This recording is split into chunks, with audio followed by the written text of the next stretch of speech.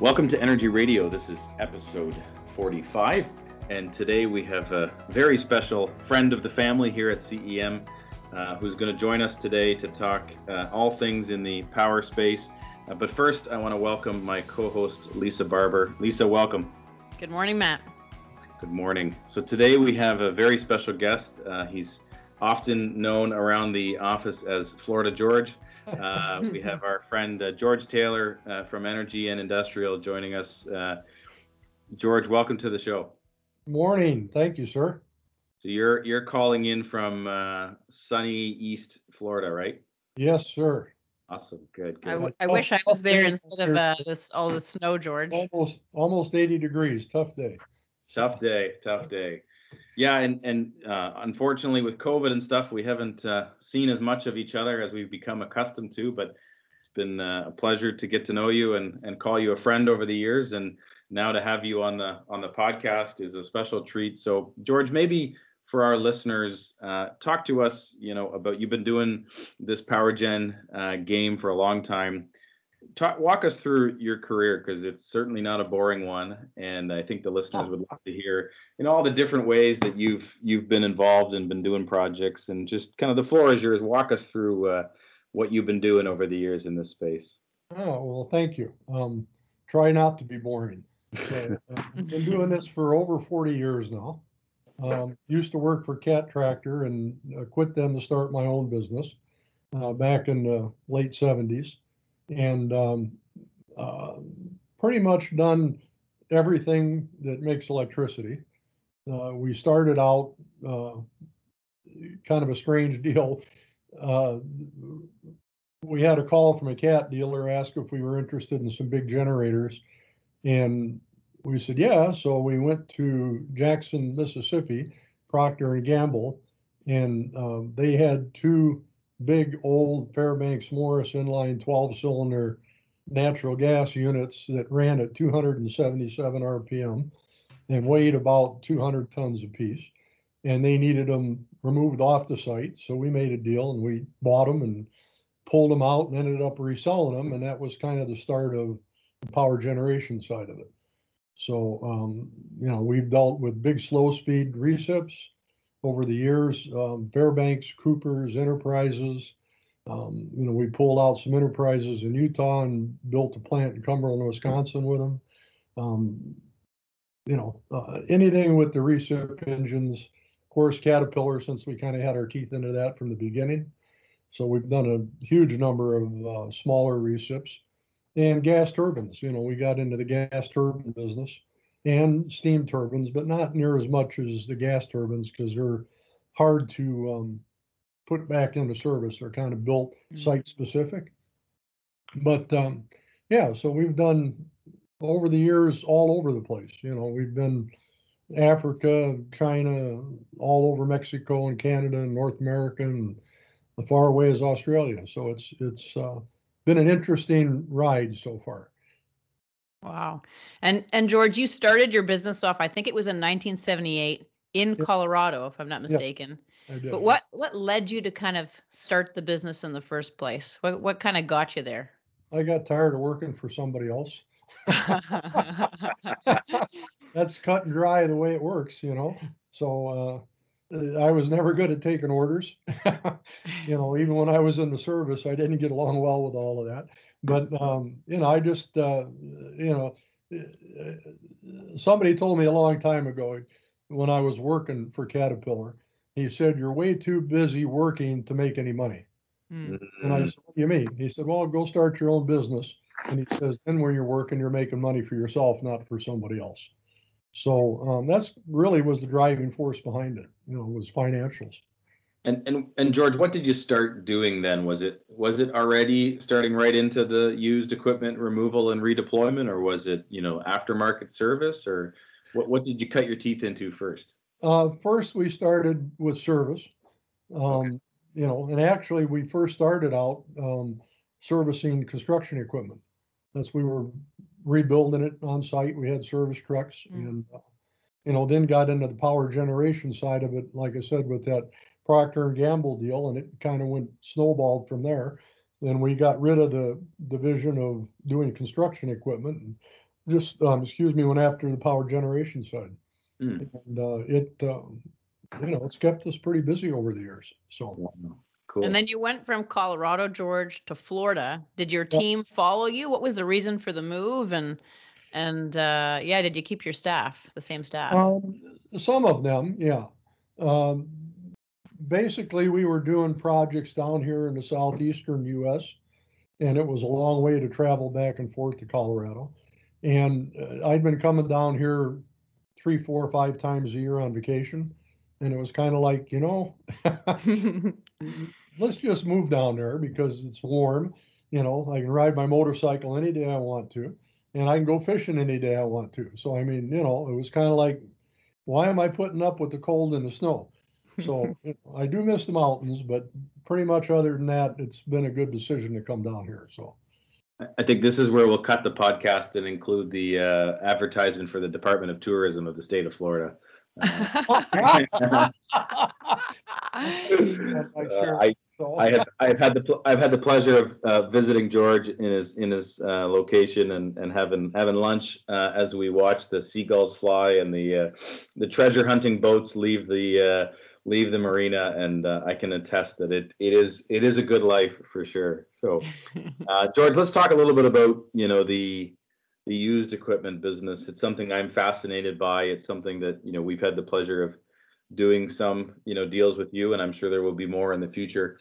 Talk to us maybe kind of high level, and then we'll maybe get a bit more specific. But you have a lot of new equipment coming into the marketplace. It comes with a warranty. It comes with all the sexy marketing efforts and all that stuff. But talk to us about used equipment. Some of the benefits, some of the risks. How does that market continue to grow and develop? Well, again, it's financially driven. Okay.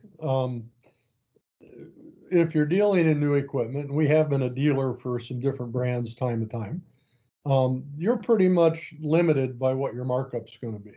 I mean, you're up against other new manufacturers, so you're in the 3 to 5% profit range if you're lucky, and you still have to satisfy the customer. And yeah, the factory provides the warranty, but it still takes time to do stuff, right? And you're locked into this small profit margin because you're up against all the other manufacturers, right? So we decided to kind of get away from that and just deal strictly in, good quality used equipment because there's a much larger profit margin in it, to be honest with you. And it runs across the board. Now that goes with what I said, good quality used equipment, because there's a lot of stuff out there that I won't resell. Mm. You're kind of limited a little bit by what is available for you to buy and resell from time to time. But it seems like there's always stuff out there that, you can pick up and satisfy your customers with. So. And from the perspective of the customers, like what is interesting for them? Like when you're working with customers and you're putting a deal together, what are some of the driving factors for them? And then, after that, what are some of the questions that maybe you get or the reservations they might have? Well, of course, the driving part for them are twofold. First one's financial. It's going to save them quite a bit of money versus buying new equipment. And the second one is availability. A lot of times they want something and they get a short timeline to have it installed for whatever reason, and they go to order new equipment. They could have a long lead time on getting it delivered to them, whereas in good quality used equipment, it's available immediately. And of course, one of the questions we always get posed to us is, well, what about warranty on it? And it depends on the equipment, how old it is. Sometimes we can get manufacturer's warranty put back on it for an additional cost. And then there is the availability of aftermarket warranty through different companies that, we can put in there and satisfy it. But, the big drawing factor for the client is price and availability. And George, when we're talking about quality of used equipment, like I always think about it in the when you're referring to like used cars, for example, you have a car that has 25,000 kilometers, or in your case, we'll use miles. Two cars, identical model, identical color, if you want to say it, but one's been sitting in a driveway for 5 years and the other one hasn't been. Like, how do you differentiate that between, one piece of equipment and another? And how do you do that for the client? Like, are you looking at the insides of the engines when you're looking at purchasing these, or like, how do you de-risk that purchase? That kind of varies, depends. The manufacturer of the equipment has a lot to do with it. Some equipment is higher quality from brand new out of the factory than others are. Such as a Detroit versus a Caterpillar, hours of operation, what kind of service it's been into. Has it been a base load unit? Has it been used for peak shaving, strictly a standby? And what their service records on that piece of equipment have been. And then, depending on those answers to those questions, we can bore scope the engine. We can do a load bank test on it prior to shipping it to a customer, or even before we buy it. Do a load bank test on it to make sure it's good on both ends, the engine and the electrical. So there's a lot of things that fall into that category of good used equipment. So that answers your question. No, that's great. Thank you, George. And I would imagine that another kind of risk or peril in buying used equipment, and this is where I've seen you kind of fill in the gap, is knowing the whole scope. Right? Like, it's one thing to buy an engine, but, if you don't have all the bells and whistles that go with it, you're left with a bunch of steel, right? Like there's an experience and an element of making sure you're getting everything that you need and not just a portion of it, right, George? Absolutely. Yeah. That does come with experience, and we don't try and engineer the customer site for them. But we do try and get as much information as we can from the customer as to what their need is, how they're going to use the equipment once they receive it. And then my experience comes in to say, okay, fine, we need an automatic transfer switch, or we need the engine to be a certain amount of time and take a full load in a certain amount of time, or what the cooling system may be, depending on where the locations are going to be. And there's a lot of things that come into it, but years of experience goes with that, and you can say, this unit won't work for you, or this is the one you really need. And so that, comes hand in hand with doing it. It strikes me that it's an industry, that's based, many industries are, but I think in this case in particular, there's a lot of trust required, right? Like not only between yourself and the client as you put together a deal, but, having had the opportunity to work with you a little bit, like it's a small, I don't want to say club, but it's a small group of people that are in this space, right? And so you got to be able to build that trust and have the integrity and with the clients, with the others in the space, right? That's kind of the lay of the land, right, George? Yeah, I kind of laugh because the power industry is worldwide, but after you've been in it for years, everybody knows everybody.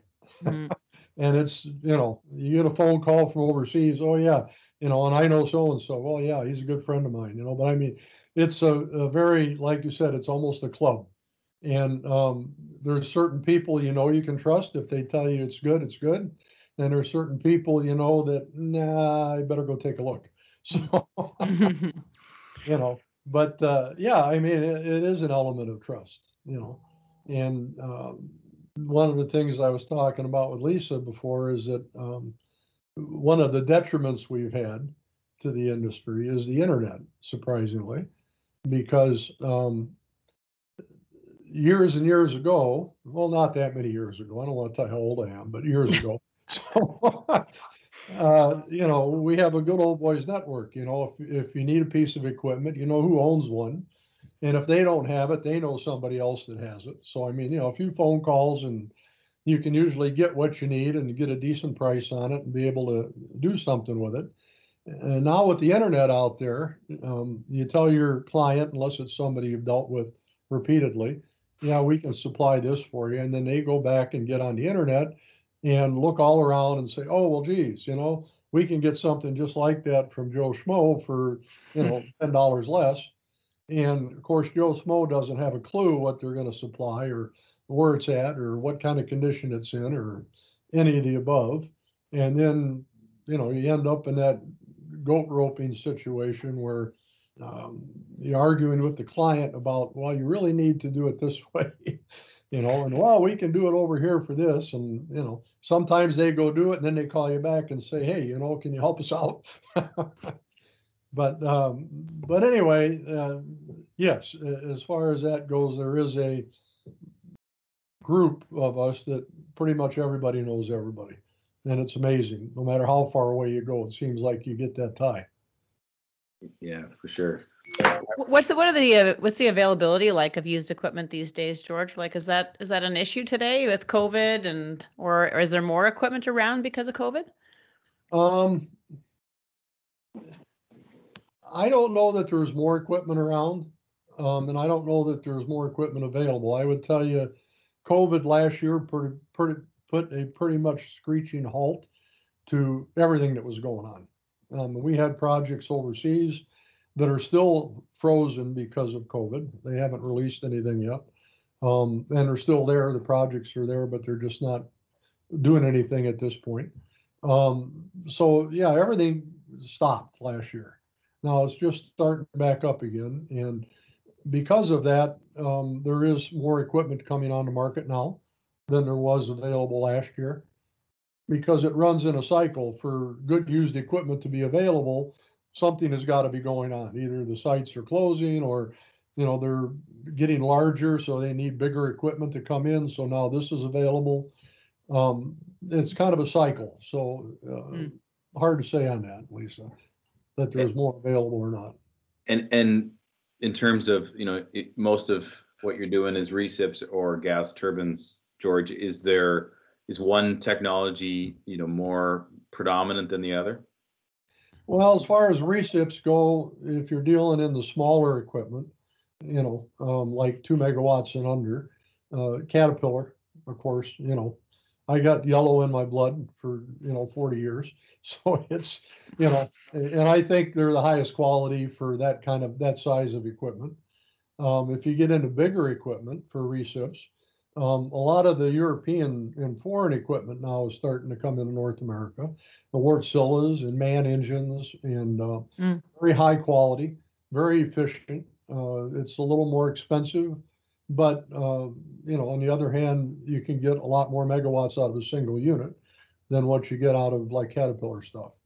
As far as gas turbines goes, smaller gas turbines, Solar is again owned by Caterpillar, but they are still probably the pick for smaller gas turbines. 5 megawatts, 10 megawatts and under. They are very high quality and usually reasonably priced and very efficient. Bigger gas turbines, General Electric has always been the mainstay, and probably still is. You get some Pratt Whitney stuff, but they're nowhere near as efficient or reliable. There are some new technology coming available. Mitsubishi has gotten more into building larger gas turbines, and they are being very competitive with General Electric. MAN, who usually made just big recip engines, is now manufacturing gas turbines that are going to be the future for gas turbines, I think, because they've come out with a new combustor system that actually meets the emission standards without having to have anything behind the turbine. So, that I think over the next few years, they're really going to be big in the market. So, and are you pulling like 5 recips out for every turbine, or like more recips than turbines? I mean, the recip market, just because there's so many more of them out there, and the turbines are generally put into place for longer durations. I mean, if you're going to buy a gas turbine, you're spending a lot more money, and a lot more money in the installation of it. So it's something that you're planning on using for a longer period of time than possibly recips. So yeah, there's a lot more recips in and out than there are gas turbines. Let's talk a little bit about the future, George, of your business and just kind of how the market is evolving. We at CEM have seen some huge changes as it relates to, clients wanting to put in post-carbon type technologies, whether it be, not necessarily for us in our context, but we've seen a lot of solar, we've seen wind, there's energy storage, there's all of these different types of technologies to reduce GHG emissions and, help promote clients reaching their sustainability objectives. Where do you see that, moving towards, and is that going to affect your business, do you think? No. How's that? We're flexible, so we kind of lean towards helping the customers with whatever their needs are. Okay. The green energy, it's great to talk about it. It helps reduce the carbon footprint. Economically, it doesn't make much sense because for the money you're spending for the kW you get back out of it, not going to compete with fossil fuels. And I don't see fossil fuels being replaced in my lifetime, even though they're trying to do that. It's just not feasible. There's just too much of a demand for the electricity that they can't meet it with green energy at this point, unless they come up with something new. That being said, we're presently working on a contract to repurpose 13 2-megawatt wind turbines out of the U.S. up in Western Canada. So, like I said, we kind of try and be flexible with whatever's going on, but yeah, everybody's pushing the green energy part of it, but the technology is not there yet to be able to replace fossil fuels on any large scale. They can supplement some of it with the green energy, but not going to be able to replace the fossil fuels part of it. So you're suggesting the next time I come visit you in Florida, you're not going to be on a Harley that's battery powered? No. Now, that being said, I have to laugh because we went to a rally over here and the local sheriff's department came out on an electric powered motorcycle the size of a Harley and said it would run 100 miles an hour and looked pretty cool, but it didn't make any noise. So it's not something I'd be interested in riding. So love it. Well, and it's an interesting discussion around the different technologies, and we have the discussion internally all the time. My father's been doing renewable development for 25 years in wind and solar, and so we have the discussion all the time. And I think what we're talking about with recips and turbines and fossil-based fuels, there's such a flexibility and a resiliency piece that we can provide that other technologies can't yet provide in a massive way, right? Like we talk about batteries, but they got their own issues with lithium and supply chain and the carbon footprint associated with getting that lithium out of the ground. So they're not perfect. So I think there's, to your point, George, I think there is going to be a space. There's going to be a place in the broader energy space for these technologies. Just look at Texas, right? I mean, they could have benefited from a bunch of extra resiliency in their market. So it's going to be an interesting, I think what I liked, George, was your word about flexibility. Like, as those of us who are trying to serve customers and trying to do deals and do projects, we just got to be flexible, right? The market's going to tell us what they need, right? Yeah, exactly. Yeah. You got to try and that's the whole trick to it, make the customer happy. So yeah, whatever works for them, whether you think it's the future or not, but it's whatever works for them. So so I would imagine over your career, you probably, one of the things that we talk a lot about is fuel flexibility. You've probably seen all kinds of different fuels, and everybody talks about hydrogen today. Like, talk to us about the different fuels you've seen or where you see the fuel market going. That's going to have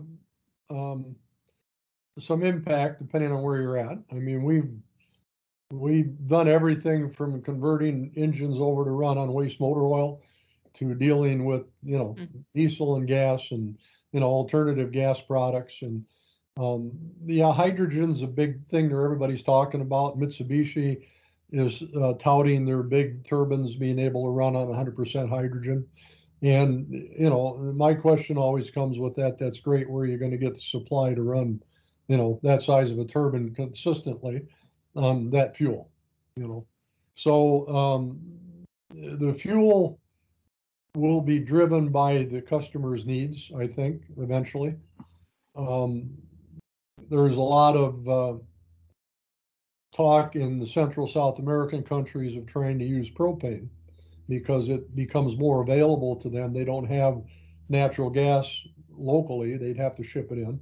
So they want to try and bring propane in, but you can't run gas turbines on 100% propane or even big recips, So, they're trying to develop different combustors that will run on alternative fuels, where it can run a gas turbine on a higher BTU content gas. And the same thing with recips. What do we have to do to a recip to get it to comply with this fuel?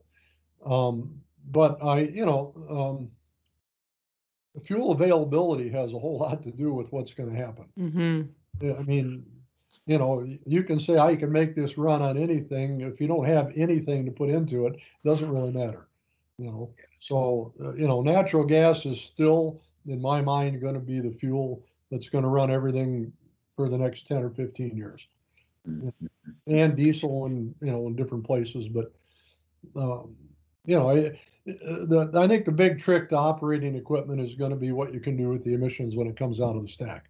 If you want to start complying with the green energy side of it and reducing your carbon footprint, then you need to figure out a way to make it run cleaner.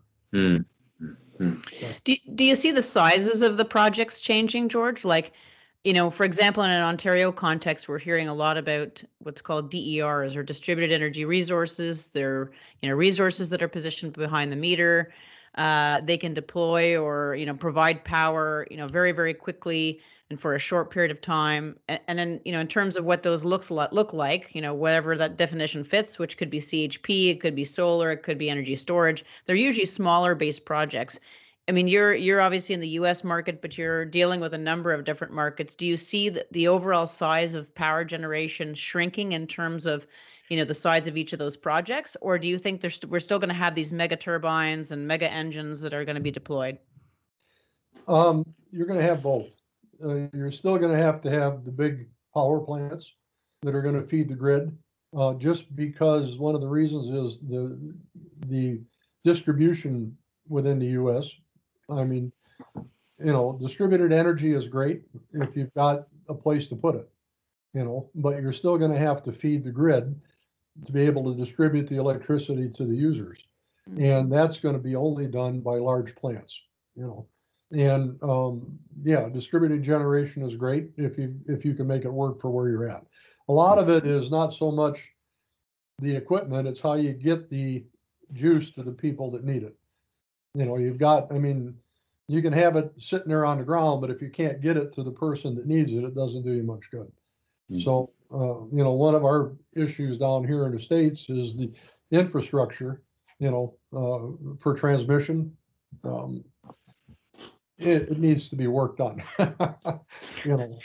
It does. And I mean, even our gas supply system, we've gotten very complacent with what we expect is going to happen.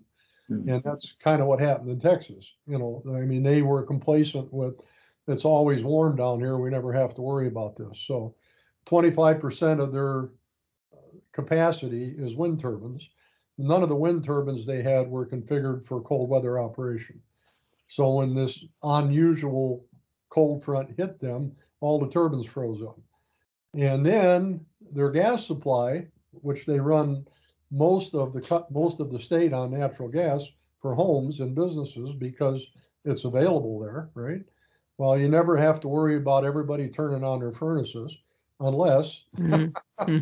you have a really bad cold snap that lasts, and everybody turns on their furnaces, and all of a sudden your gas pressure drops in your main, and the power plants can't run because they don't have enough gas pressure. So the whole system fails. So it's kind of like, I think people need to be more aware of what could possibly happen, especially with the environment the way it's changing, and not be so complacent like, yeah, this will work, this will be okay. Mhm.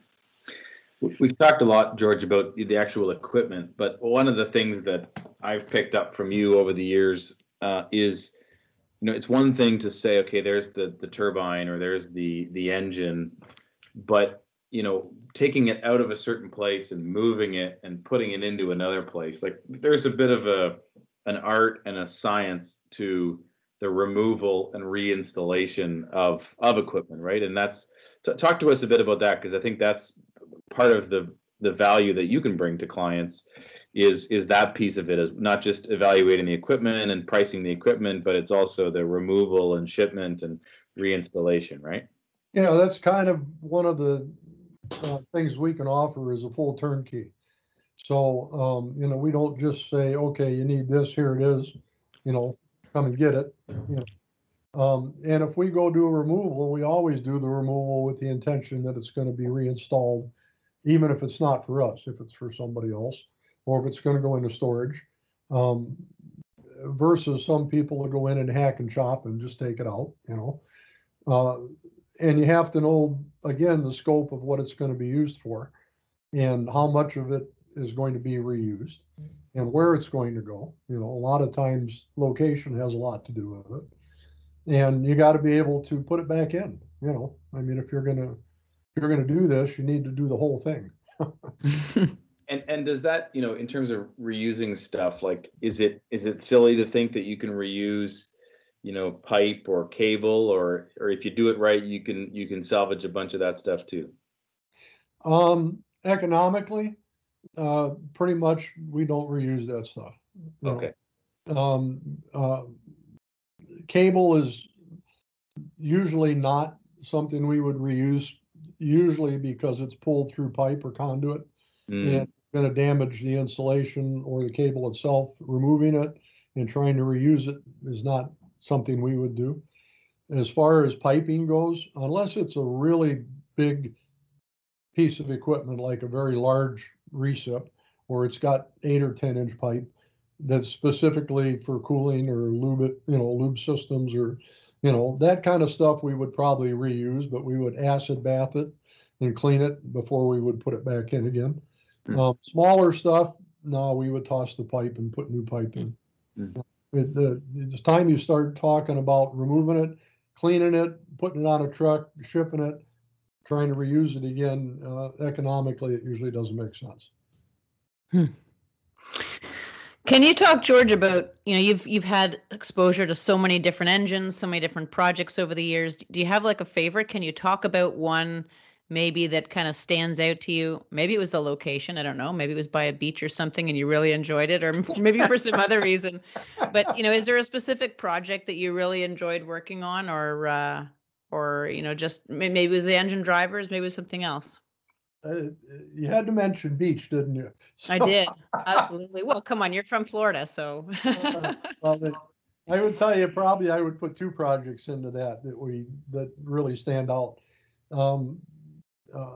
Disney has their own cruise line that goes out of Florida, right? And they have a private island down in the Caribbean that is their own island. They own it, and the cruise ships go in there and dock, and all the people get off and go play on the beach and hang out, and they provide food and drink and entertainment for them while they're there, and because it's their own island, it's self-sufficient. So they run everything on that island. It has no outside connection to anything. So they have to take care of their own sewage, their own electricity, fresh water, everything's got to be done on the island. And we had a call, I guess 3-4 years ago. They wanted to upgrade their system, so we went down there and installed 2 new generators for them and upgraded all their switchgear, and spent about 4 weeks on their private island. Cool. And every afternoon when we were all done, we'd go sit on the beach and drink rum. So good thing I mentioned the beach. It jogged your memory. And then years ago, we were working on installing some gas turbines for Pacific Gas and Electric out in Ohio. And they were doing some peak shaving plants so they could connect to the grid out there. It could take the capacity. And they were short 1 frame 5 General Electric gas turbine that they really needed to put in. And they came to me, and we looked all over North America. At that point, everybody was trying to build these plants. There was no used equipment available, and the lead time was like a year to get one from GE. So we finally, through our network of people we know that we've been dealing with for years, found one in Australia and brought it to PG&E, and they liked it and they bought it from me. And then they turned around and hired us to go to Australia and do the removal and crate and ship back to the US. So we spent 2 months in Australia, which was very good. That was really nice. Yeah. When you buy a turbine from Australia, does it rotate the other way? No, only the water goes the other way. So. Okay. I couldn't resist asking, George. Similar in a similar vein, George. What's the strangest thing you've moved, like power gen or otherwise? Like, what's the craziest thing you've ever been asked to relocate? Oh, Jesus. Boy, there's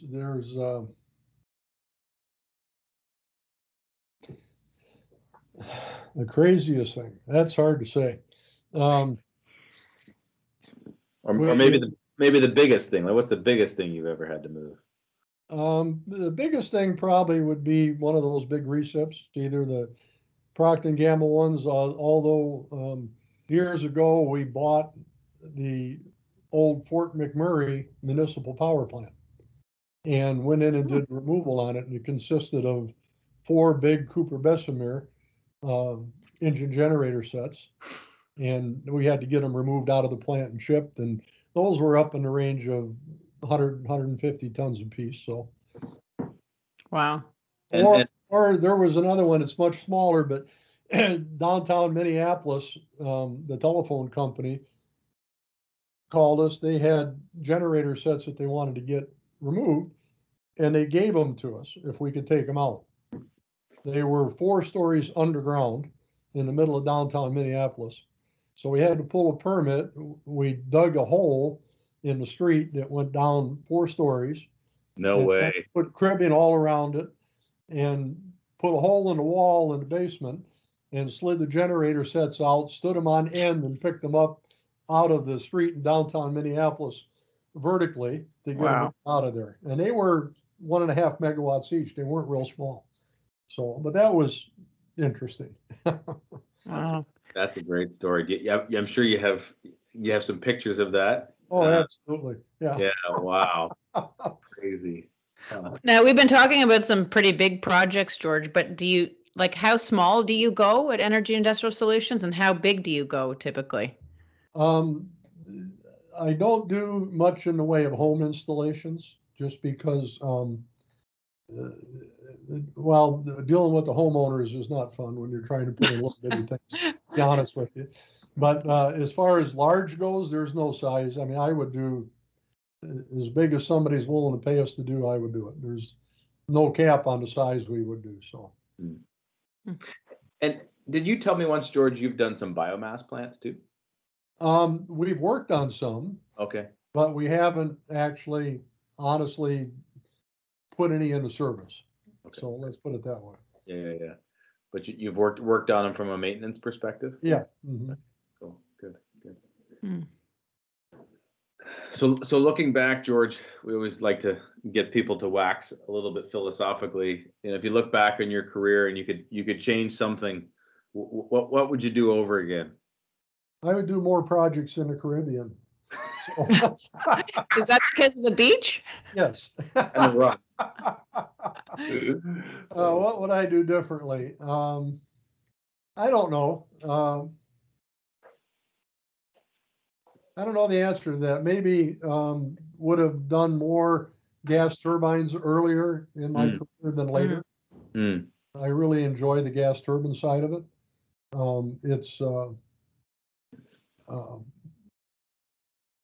It's very interesting to get one back into service and get it started up and running, and all the auxiliary stuff that goes with one of those.